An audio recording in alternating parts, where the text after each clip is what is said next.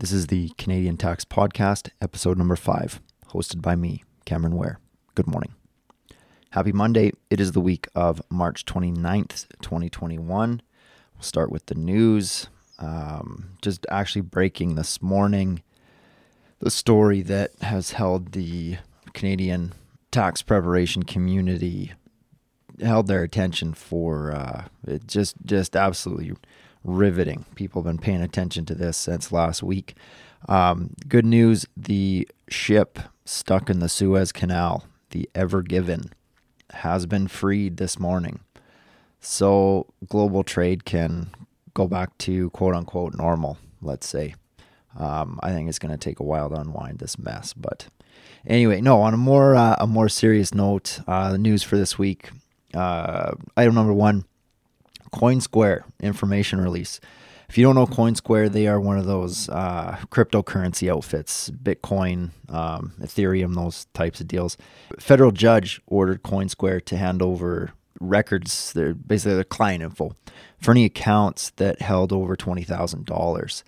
And this actually goes back to January of 2013. So any individual holding currency with over $20,000 in an account, going back to 2013 with Coinsquare, they're having their information handed over to CRA.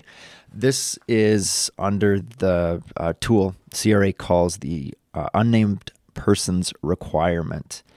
On CRA's site, this quote enables the CRA to obtain information from an individual or company about third parties. After CRA gets this information, it can verify if the unnamed person correctly reported income and sales tax, blah, blah, blah. How this actually works in real speak, basically CRA will ask for records, and they'll go to an outfit and say, hey, give me those records. CRA then goes through those records and looks for names. Then CRA cross-checks the names and the tax filings of said names and sees if those people have reported the same things that appear to be reported over in this case over at Coinsquare. So I don't want to call it a fishing expedition. It's more of a comparing notes, seeing what Party A and their paperwork says, and then following through and seeing if Party B that was named in that paperwork also filed the same things. Moving on, carbon tax, just very quickly, the Supreme Court of Canada ruled in favor of the feds pushing their carbon tax. This, of course, probably will make Alberta and the West unhappy, but then again, when has an Alberta government ever been happy with the decision out of Ottawa? I'll leave it at that. Big news, actual big news, budget announced, which is just interesting timing because it was just a few weeks ago I was saying, yeah, the feds were not going to publish a budget, and they said absolutely not in April either. Instead, we now have Mr. Freeland saying they are going to do a budget, and it's released April 19th, so about 3 weeks away at this point. Chrystia Freeland, during question period, quoted as saying, Canada entered this global pandemic in a strong fiscal position, which allows our government to provide unprecedented support to Canadians. We will continue to do whatever it takes to support Canadians and Canadian businesses, and we have a plan for jobs and robust growth. I hope so. Our last budget was delivered in 2019. It's our last formal budget. At that time, the deficit was about $19.7 billion. At the end of 2020, I think it was fall of 2020, the deficit currently stands at about $381 billion. So not only did we 10 times that, we almost, let's say tripled it. So it should be interesting to see what they're going to release. I've got some notes here, some comments where possibly we'll see an extension of various COVID relief programs. As far as, big tax items, we're talking about international digital tax, quote unquote, the Netflix tax. Comments here on likely something to do with the anti-avoidance rules with the Fed's wanting to address, I'm just looking at my notes here, address sophisticated and aggressive tax planning. Sidebar, that's nothing new. The Feds and CRA, they always talk about sophisticated and aggressive tax planning. Yeah, okay. It's one of those talking points that looks good. They never give any actual context or substance to those comments. Moving on. Support for small and medium enterprises, possibly tax incentives to attract investment. Again, that's another one that they always seem to throw. Oh, we're going to incentivize small business and do great things, and then they never actually do anything practical for that. In terms of personal taxes, possibly make disability tax credit more accessible. I think that needs to happen, especially in areas of mental health. Physical disability, CRA seems to be pretty good about allowing those applications go through. In terms of mental health and issues with that, CRA is way behind the times. They need to get a lot better with that. Some comments here about maybe increasing the child tax benefit or Canada Child Benefit. Luxury tax possibly on luxury goods over 100K. Yeah, again, I've heard that one before. We'll see. Comments about possibly reforming the scientific research and experimental development program, otherwise known as the SHRED program. Again, they always talk about messing with that too. They never seem to get around to it. One thing that I would add, if you want to improve that program, stop auditing everyone that applies for it. I would say simplify it and stop auditing everyone that applies for it, because you're driving away people from using it. Pretty much everyone I know that has applied gets audited, so fix that. Everything else here, I don't know, it's mostly fluff in my opinion. Again, not a lot of substance, but we'll see. And on top of that, it's just mostly speculation, because at this point, the Feds haven't talked about anything that they're actually going to say. So we'll wait until April 19th for that. Ontario budget. Speaking of budgets, March 24th last week, Ontario released their budget. They are currently running a $33 billion deficit, and I was going to say great news. They are on track to balance their budget in 2029, 2030. So that's about 10 years from now, 9 years from now. Yeah, we'll see, especially with the way the governments in Canada flip-flop and change. I mean, a 10-year goals, I'd say focus on 3-year goals and go from there. So that wraps up headlines for this week. Questions. Just pulling up my notes here. We have a question from a newly self-employed individual who asks, how do you get educated on the best way to manage expenses and deductions? I know there are certain things that sole proprietors can do to optimize their taxes, but I don't even know where to start. Is there a way to pre-calculate the impact certain decisions will have on your tax filings? That would really help me make certain decisions. So actually, this one's pretty simple. Yeah, there are a bunch of ways that you can calculate how to figure out what certain, decisions, deductions, whatever. Easiest, simplest is just use a tax calculator. Go online, Google it. I'm not going to recommend anything by Intuit, because Intuit is Intuit. Tax Cycle does some pretty good things. Wealth Simple has one. Tax Tips as well. But basically, just Google 2020 tax calculator, 2021 tax calculator, and plug and play numbers. Just see, hey, if you do this, if you do that, if you have this in medical expenses, that kind of thing. Secondly, you can actually buy some tax software and just plug and play your numbers into that. It costs a little bit extra, but it's going to give you better numbers.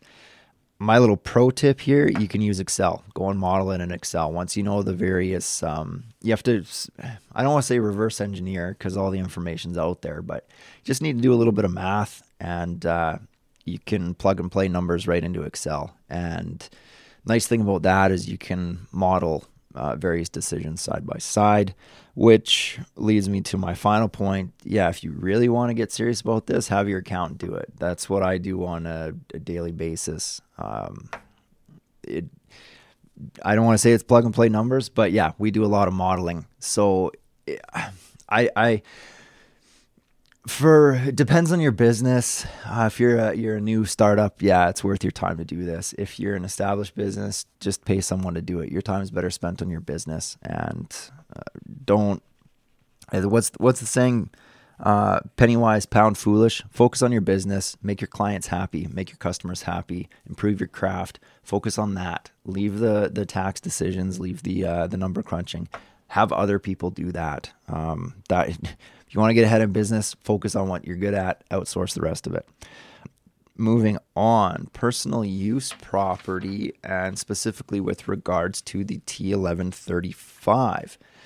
This individual asks, as I understand it, personal use / vacation property does not need to be, and this overseas property does not need to be reported on the T1135, correct? What happens when that property is sold? How many forms does it need to be reported on? So, yeah, to answer the question, that's correct. Personal use or vacation property outside of Canada does not need to be reported. The T1135 form specifically requests specified foreign property. That's a defined term.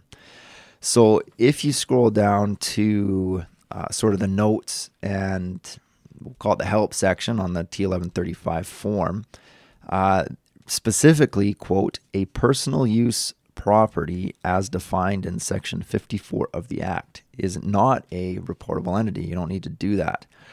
To simplify things a bit, I mean, this, like usual, this isn't tax advice, but really easy rule to kind of follow when it comes to T1135 is whatever entity, asset, whatever, is your holding making you money. If it's making you money, you need to report it. If it's just sitting there costing you money, you probably don't need to report it. That's not a definitive answer, but yeah, if it's making you money, CRA probably wants you to declare it. Now, how do you report this stuff? If you have a personal use property down in the States, say Arizona, Palm Springs, whatever, and you sell it, that is going to show up on the Schedule 3. You're going to take your proceeds and convert it to Canadian dollars. You're also going to take your cost basis, convert that to Canadian dollars. Whatever the difference between the two is, that's your gain or loss. That's going to be reported on the Schedule 3. Now, there was a question about what about the foreign currency I get from the sale? And I'm going to use the classic tax answer here and say it depends. It's tough to get a straight answer on this for a few reasons, but I'll try to keep it simple. If you get, say you sell your U.S. Property down there, and you get the proceeds, they go into your U.S. bank account. You're Canadian holding a U.S. bank account, a U.S.-based bank. Your money sits there in US dollars. You're earning interest on it in that bank account. It sits there for a long period of time. Yeah, in that case, I would say definitely declare your proceeds. Right on the form, on the T1135 form, you're supposed to declare foreign currency or money held in foreign bank accounts. I think that would meet the criteria.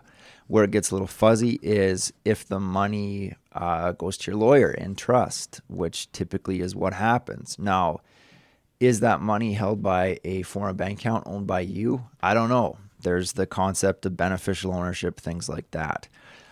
Let's say that for 2 seconds, the money sits in that account and then is cleared over to a Canadian bank denominated in U.S. currency, let's say. That's totally different. That's not a foreign bank account. You're holding a Canadian bank account with U.S. currency in it. As for the step where it sits in the lawyer's trust fund, or trust account, depends on if it's a Canadian lawyer, depends on if it's a U.S. lawyer and that kind of thing. But just to take a step back, big picture wise, the thing about the T1135 is it's a disclosure form. It's not a income form, if you will, like say your T-slips or something like that. It's strictly a disclosure form. It doesn't report any income in terms of affecting your income tax calculations. So the point here is, if you're unsure, file the T1135 anyway. It doesn't hurt anything. You can't get in trouble for disclosing that form, even when you possibly were not supposed to. It doesn't hurt anything to say, hey, CRA, I'm covering my butt here. Here's what I own. Here's the balances, and move on. It's not going to hurt you. It's not a bad thing to do. The penalties for not filing this thing are pretty substantial. So if you're concerned about, say, the foreign currency issue from the sale of a personal use property outside of Canada, yeah, go ahead and disclose it. It's not going to hurt anything. Lastly here, got a question about a sale of land in a corporation. Individual rights. My numbered corporation holds a parcel of land that I will be selling for $550,000 for a $550,000 capital gain. The land was purchased with my personal money, and the land was registered in the numbered corp's name. Deal closes this year. What is the most tax efficient way to get money into my personal bank account? So you're working with two levels of tax here. You've got corporate tax and you've got personal tax. So in the corporation, the land is going to be sold. You're going to trigger a $550,000 capital gain according to the facts or the details that listeners provided. So of that, only 50% of the gain is taxable. So you're looking at $275,000 that sits in a holding account, if you will, a special account that's called your capital dividend account. And the other $275,000 is included in your corporate income for that year. And it is taxed at the investment tax rates, which are, for lack of a better term, they're high. You're going to pay a temporary withholding or a temporary parking tax on that, if you will, called a refundable tax. Again, this is pretty general. You can Google all this stuff. But the point is, way back when CRA decided they don't like Canadians earning special tax rates on investment income in a corporation. They want it so that you don't, you're not any better off earning that income in a corporation versus earning that personally. And to wield an even bigger stick, they say, well, if you're just going to sit on that money in a corporation, we're going to tax it at a high rate just because, and if and when you flow that income through to the shareholder personally, you can recover some of that tax. So that's why I refer to the refundable tax regime as sort of a parking tax. It's a temporary tax on investment income that hasn't yet been paid out to the shareholders via dividend. So with that in mind, what is going to happen at the corporate level, just to rehash, $275,000 is going to just sit there. You're not going to pay any tax on that. The other $275,000 of gain, you're going to pay high rate corporate tax with an asterisk beside it. You've got some parking tax on that, which once you pay out a dividend to the shareholders personally, you get some of that refundable tax back. So moving on, what'll happen is, let's say you pay out the full $275,000 in taxable gains to the shareholder. Shareholder is going to show a $275,000 dividend and is going to pay personal tax on that. Now it's going to show, the shareholder on his or her personal tax return will have a dividend tax credit, giving the shareholder credit for any corporate tax that was paid to avoid double tax, which always comes up in Canadian discussions because our brothers to the south in the United States of America, greatest country in the world, blah, blah, blah, they haven't figured out how to solve the double tax issue. So every publication out there that talks about corporate tax, any Googling that you do, it always comes up. Oh, double tax. Canada solved that problem a long time ago. It's called the dividend tax credit. So you do get credit for any corporate tax that was paid on that amount. The balance is paid by the individual shareholder. I always like to say Canada wants to pay between 30 and 40% tax in total, whether it's blend of corporate, personal, exclusively personal, somewhere in between 30, 40%, whatever. That seems to be the magic number. So if a corporation pays 10% tax, Canadian government wants the individual to come up with the remaining 20%. That's a very, very simplified rule of this, or explanation of the system, but that's roughly an easy way to get your head around it. So the point is, $275,000 in dividends is going to be paid out to the shareholder. Now, having said that, this listener specifically said the land was purchased with my personal money and registered in the corporation. So what that says to me is, at the beginning, the individual put up some personal money to buy the land, which means there's probably a shareholder loan balance. So to back up a bit, we said that there's going to be a $275,000 dividend. Again, assuming that the shareholder wants to pay all of that money out of the corporation, doesn't have to. You can sit on it there, but assuming he wants to flow it all through, just for this example's sake, what will happen is that $275K can be reduced by whatever the amount that was put into the shareholder loan at the beginning, or rather, what the I guess land was purchased for using personal funds. So let's say in this case the land was purchased for $100,000. You're going to have the $275 dividend. You can reduce that by the $100,000 that's owed to the shareholder. So $100,000 of that's going to be a personal tax-free reimbursement. The remaining $175 will be the taxable portion. So that's how that will be dealt with. Then separately, you're going to say, well, wait a minute, that's only $275,000 of my $550,000. That's right. What happens in the corporation side is there is a special account that your accountant will keep track of, both usually on the corporate books, but also via the tax returns as well. And what it is, it's the non-taxable proceeds of the gain on sale is what it is. So that $275,000 sits in this holding account that can be paid out at any time tax-free and is received tax-free by the shareholder. What's interesting is there's no T-slips, there's nothing issued like that. It's completely off the books. Now, having said that, there is paperwork that needs to be filed though. Specifically your T2054 CDA election paperwork. I've got it linked in the notes here. That needs to be filled out along with some other stuff like corporate resolutions, things like that. It needs to be mailed out to CRA. Yes, no joke. It needs to be mailed. Goes out to Prince Edward Island and they get it there, and it probably takes them about a year to review this stuff. The things that you need to pay attention to are specifically the declaration date and the payment date.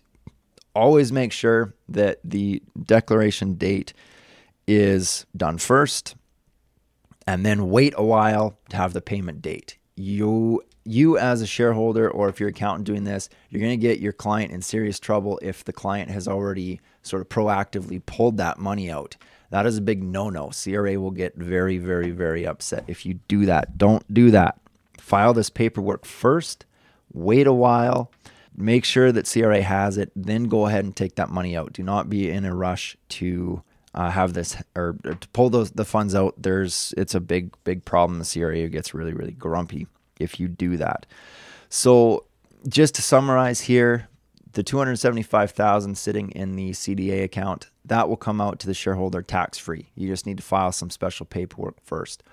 Next part is how to get the taxable portion out of the corporation, and that is going to be a $275,000 dividend to the shareholder, reduced, or I'll put an asterisk beside that and say it's going to be reduced by whatever the balance of the shareholder loan account is. Now, pro tip, if you're really smart, you're going to not pull this all out in one lump. You're going to take your time, maybe draw it out over 3 years. Keep yourself out of those high tax brackets if you can.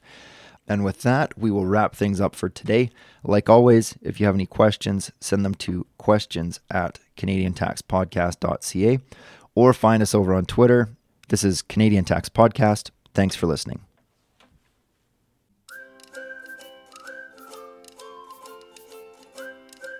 This commentary is for general informational purposes only and deals with complicated and time-sensitive info that may not apply to your situation. Tax rules are always changing, and this information may not be current. Tax is complicated. This information is not tax advice.